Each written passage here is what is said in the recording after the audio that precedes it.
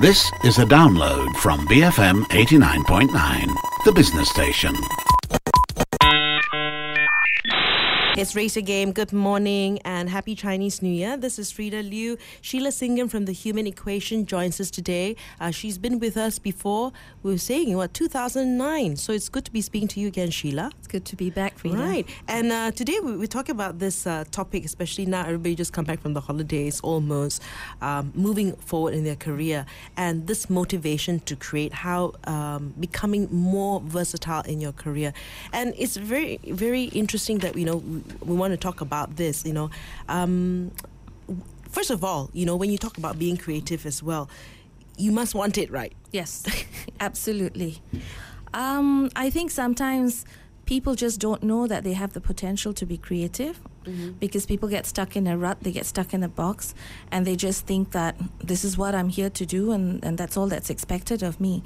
And I think it's something that's dependent on the individual as well as the employers, the company. So if the company gives people the room to grow, to become more creative, encourages creativity and versatility, then people tend to sort of grow into that role that's expected of them. Right, and you yourself have a very interesting journey. I mean, you write, you still do. Yes. And, how your whole career, maybe you can just share a little bit about that career progression. I guess that you have been very versatile. I have been, actually, come to think of it, yes. In retrospect, I look back and say, wow, I can't imagine that, I took that journey. I actually went into different industries during my career that spans now, more than 3 decades, so you'll know how old I am. I started off as a school teacher simply because it was the early 80s, and there was jobs were scarce. So my parents, being teachers themselves, said, "Go do your diploma in education and then become a teacher." And I'm like, I don't want to be a teacher.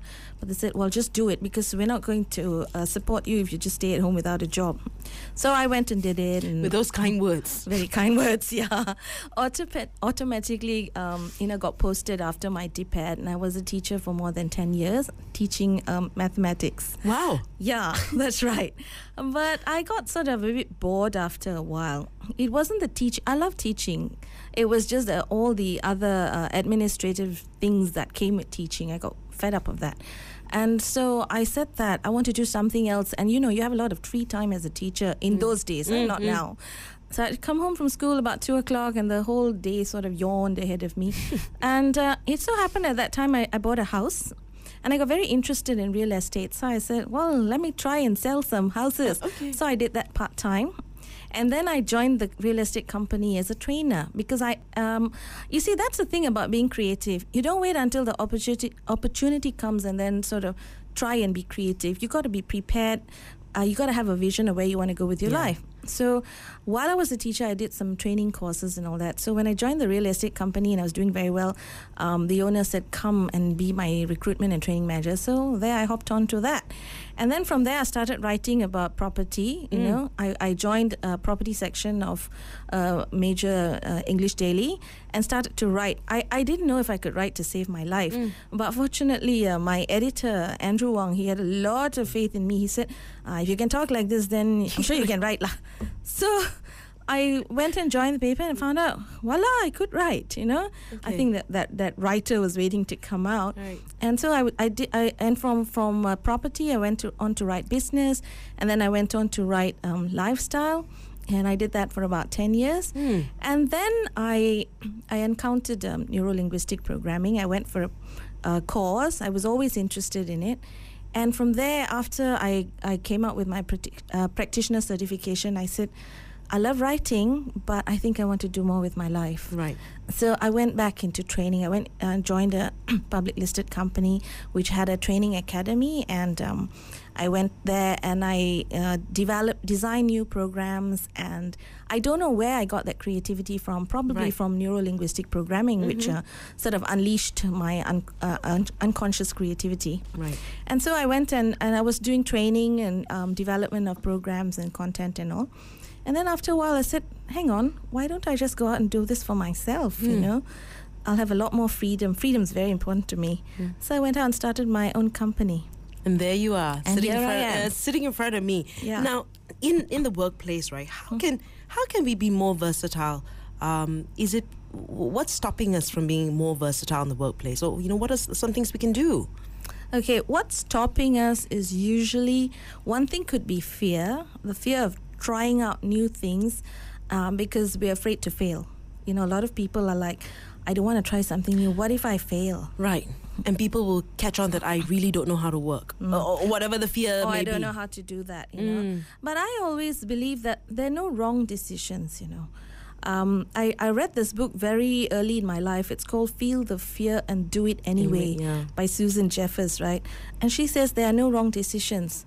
There's just this decision and that decision. Okay. And so if you take one path and it doesn't work for you, then just go and take the other path. And when you take the word wrong out of it, it's okay. Yeah, it's okay. I think every time you go and make a decision, whether it works or not, you've actually stepped out of your boundaries, out of your box.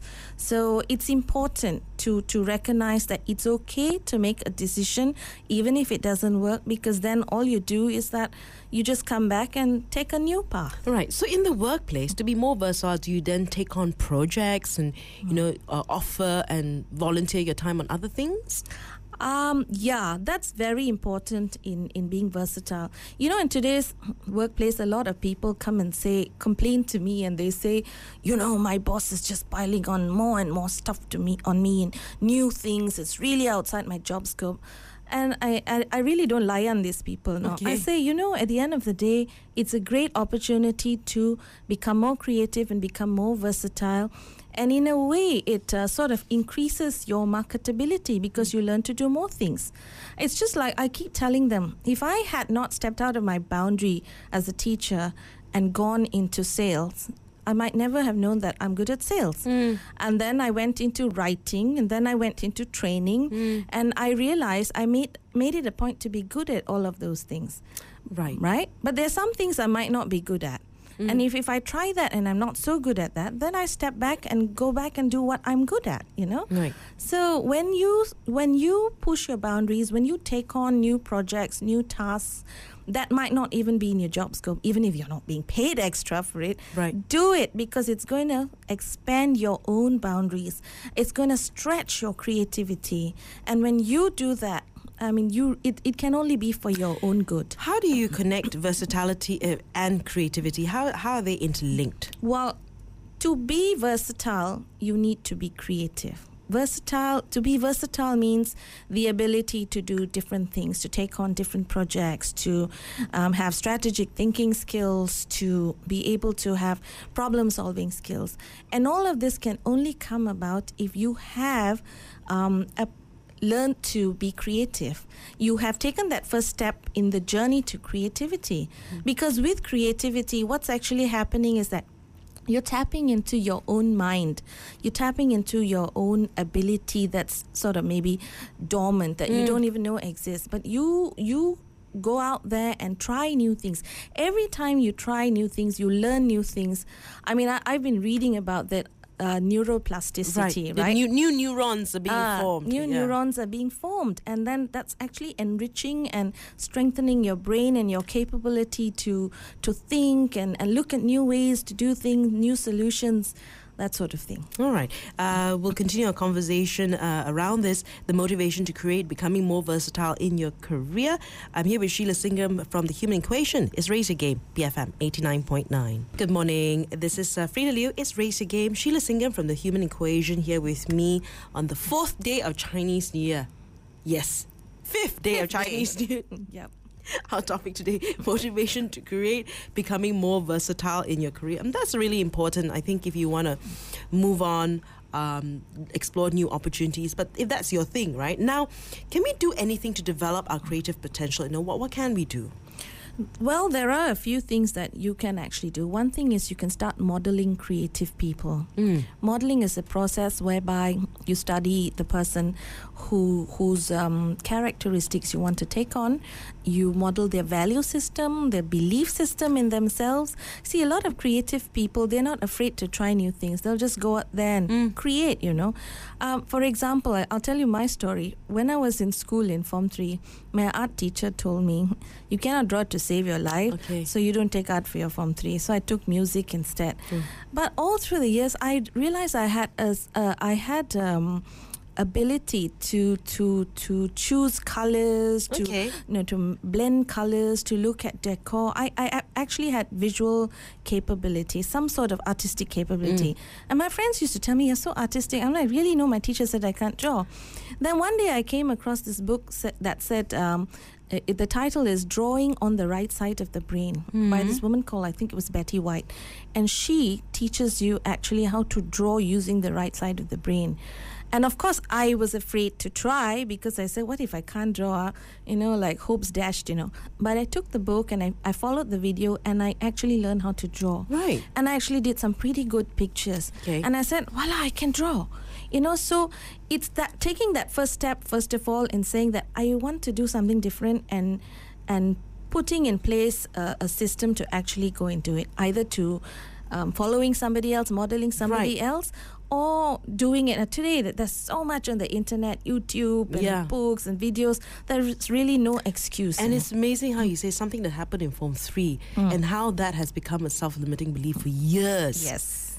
Yes, absolutely. Wow. Okay. Right. So this limiting beliefs actually stop us from being creative, from trying new things. And we really need to get past that. We need to find ways to empower ourselves and say, it's okay lah, I go and try. And if it doesn't work, then it doesn't work lah. I'll just go and try something else. See, the thing about learning to be creative is that you never stop trying new things. And you saying modeling their behavior, modeling their habits, like, we read about entrepreneurs, why they're successful, because I wake up at 5 in the morning to do such and such. Maybe you want to model that. Yes, see, exactly. If that's what all the successful entrepreneurs are doing, maybe I should try waking up at 5 and see and model what they do from 5 to 8. Yeah, you could do that. What you could do is you can even model a few and take the best parts of what they're doing that suit you, your schedule, and what you want to do, because you got to also be comfortable with it. If you got to model someone that you can model. I mean, right now, if you're just starting off as an entrepreneur, then if you're trying to model Tony Fernandez or Richard Branson, that's a bit stretching it. But it's okay. You can still read their books and you can still listen to what they do and take some pointers from that. So that's one thing. Modeling. Pick someone who is good at what you are doing and learn from them, learn from their habits, their value system, their belief system, their attitude, their behavior. I mean, also you need to take on a physiology of excellence. If you just got your head bowed and say, you cannot lie, then you really, your spirit and your emotions are going to be matching that as well. Right? So there are a lot of people out there who say you can do anything you set your mind to. Yeah, okay, but you must want to, and you must have certain innate capabilities as well. And not just sort of like blindly do that. There are steps to setting your mind to it. That's right. That's right. Right, modeling. So another thing is what I teach in my training programs. I actually go in and teach people like strategic thinking skills and creative thinking skills. So even in business, so if we are talking to a group of professionals, salespeople about creating new business opportunities, for example, I actually allow them to dream. You see, very often we don't let ourselves even to dream because we say, we can't achieve it. I dare not even verbalize the dream because people will laugh at me. So then don't go and tell the whole world about it. That's the mistake sometimes we make. We tell people who are supportive, who are close to us, who know our capabilities and what we can achieve. So you need to be able to dream. And one of the things that I've done for the past 20 years of my life is to write down these things. What I want, my dream. Because when you just keep it in your head, then it's just a dream. It's just floating there like a cloud. But the minute you write it down, it's like you're putting legs under the dream. And then it actually translates into a vision or a goal. And then you sit down and put it in what we call a well-formed outcome model. Right. As in, you visualize yourself having achieved it. Then you ask yourself, do you have the resources? If you don't have the resources, never mind. Can you get the resources? Then go get the resources. Right. So is it achievable? And you ask yourself these questions. So actually you're just making that dream become more and more solid in your mind, So what I do is, when I do these workshops with people, I say, okay, what do you want to do that's different, to maybe sell your product or expand your business? Dream about it. So we'll have one group of people as the dreamers. Then you'll have the other group of people who are the realists. So these are the people who say, okay, what do we need to do? What don't we have? What's the plan and, the pathway to make this happen? So then everyone gets very excited. Then we bring in the critics. The critics are the ones who will look at the devil's advocate. They look at the loopholes and say, okay, fantastic idea, very good pathway and all, but how are you going to answer this question? What are you going to do if people don't want it? There are some things in your wonderfully thought out plan that's missing. And it's great because you're saying, what happens to meetings? You get three of them together and they're all going to be an argument. But when you place it out, okay, this is what, and you're very clear about what your roles, you can see how it actually pans out beautifully. Actually, and when I've done this as an exercise in corporate training programs, what has happened is, at the end of the day, they actually come up with real solutions to real problems, or some project that was just up there in the air. They're able to put it down and they're able to come up with what are the realistic solutions and methods to make it happen. And then you've also got those critics who come and say, look, these are some things you haven't thought of. You need to think of this for this to be a completely workable plan. And it's amazing. This is actually what Walt Disney did. He put people in different rooms to brainstorm these different roles. So what we do is we have each group doing this, taking on different roles. So you continuously, if you want to do it as an individual, also you can. You just dream and write down your dreams. Then you go and evaluate it as in the role of the realist. So you step out of the dreamer shoe, get into the role of the realist. And then after that, once it sort of looks like it's clearly on the way, then you take on the critic role and then ask yourself, what have I forgotten? What have I missed out? What is it that I haven't considered? And so actually you yourself can come up with a plan for your life, for doing something new or taking on a new career. I mean, I know because I've done it 3 times, 3 different industries, very frightening. Yeah. Let me just tell you that when you're embarking on a new career, a new industry that you've never been in before, it is scary. It's really scary. And then you show up on the first day of work and you say, what have I done? And I want to just go back to my comfort zone. And I tell you this, Frida, expanding my boundaries of creativity has actually helped me to become a very brave person. I used to be a creature of comfort, like when I had to change house and change car and change my place in the office, I was like traumatized for one day like that because, change. Yeah. I hated change. But because I went through so many changes in my life, because I guess the excitement of trying these new jobs and see if I could do it sort of superseded the fear. So I went. And when I found that I could and I excelled in it, I'm like, wow, change is kind of fun actually. Yeah. So okay. Yep. Now, what will developing our creative potential do for our personal and professional lives? Well, for one, it can help you to find new ways to solve problems, solve the challenges that might be facing your business, come up with new ways of doing business, create new business opportunities. Now, I believe like the Blue Ocean strategy, it all arose out of creative thinking, yeah? And also to look at possibilities in every situation. So when you develop your creativity, problems are no longer problems. They're just like challenges that need to be overcome. I always tell people in my trainings the story of, the late Tan Sri Lim Gotong.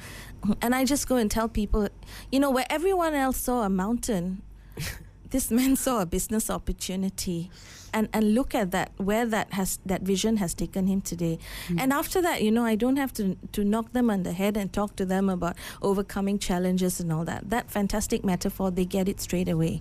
It's like instead of looking at whatever is in front of you as a mountain and obstacle, you look upon it as a challenge, because when you overcome it and move past it, you can climb that mountain, you can blast a hole through it, you can go around it. There's so many ways to go past that mountain, right? So that also includes creativity. You need to have creative thinking to be able to see how to go through that mountain or around the mountain. And I tell people that once you have done that, the sense of achievement, my goodness, nothing can beat that, Nothing can beat that sense of achievement of knowing that you had a mountain in front of you and you went past it and you survived and you've excelled and then it really gets you ready to climb another mountain. Right. Okay, so versatility increases when you develop creativity. Yeah. So what does it mean to be versatile? And why is it something to be coveted? Because when you are versatile, it actually allows you to go into different industries. It allows you to multitask. You're not afraid anymore of trying new things, because you know that inside of you've got sort of like a pattern for challenging obstacles, for trying new things. Now, every time you do something creative, right? You come up with a new idea, a new business opportunity, you solve a problem in a really amazing way. That sort of gives you like a blueprint for doing it again. And every time you do it again, you actually enlarge, expand that blueprint, so it becomes more and more complex. So actually, when you develop your creativity, you become more versatile, you become more marketable as well. True. I like to do things personally on my side. When I do something or attempt something, I like to make sure I'm good at it. Right. So in the business side, I believe that I've achieved what I want to achieve in terms of writing. I still write for fun to keep the skills alive.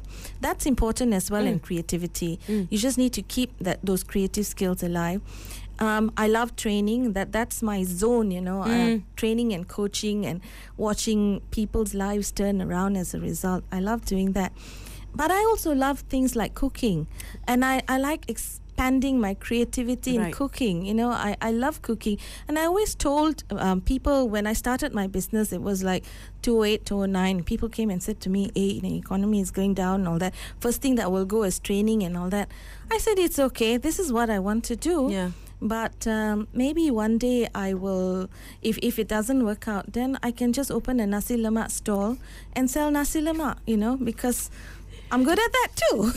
And that's the thing as well. I find that when because of when work allows me or other areas for me to be creative, I find that I enjoy my job a lot more, because I'm able to bring back more value to what I'm doing right now. So, and I try different projects along the way, and it enhances me as well. Absolutely. Yeah. And the thing about your cooking, one of the things that I used to say to myself is I can't cook, and I've changed that. No, I don't want to cook. Maybe one day I will. Yeah. Yeah. The I can't should be changed to I don't want to, or if you really want to do it, you need to start feeding these positive affirmations into your head. Okay, here's to more versatility in your career. I've been speaking to Sheila Singam from The Human Equation. Is Raising Game, BFM 89.9. Thank you for listening to this podcast. To find more great interviews, go to bfm.my or find us on iTunes. BFM 89.9, the business station.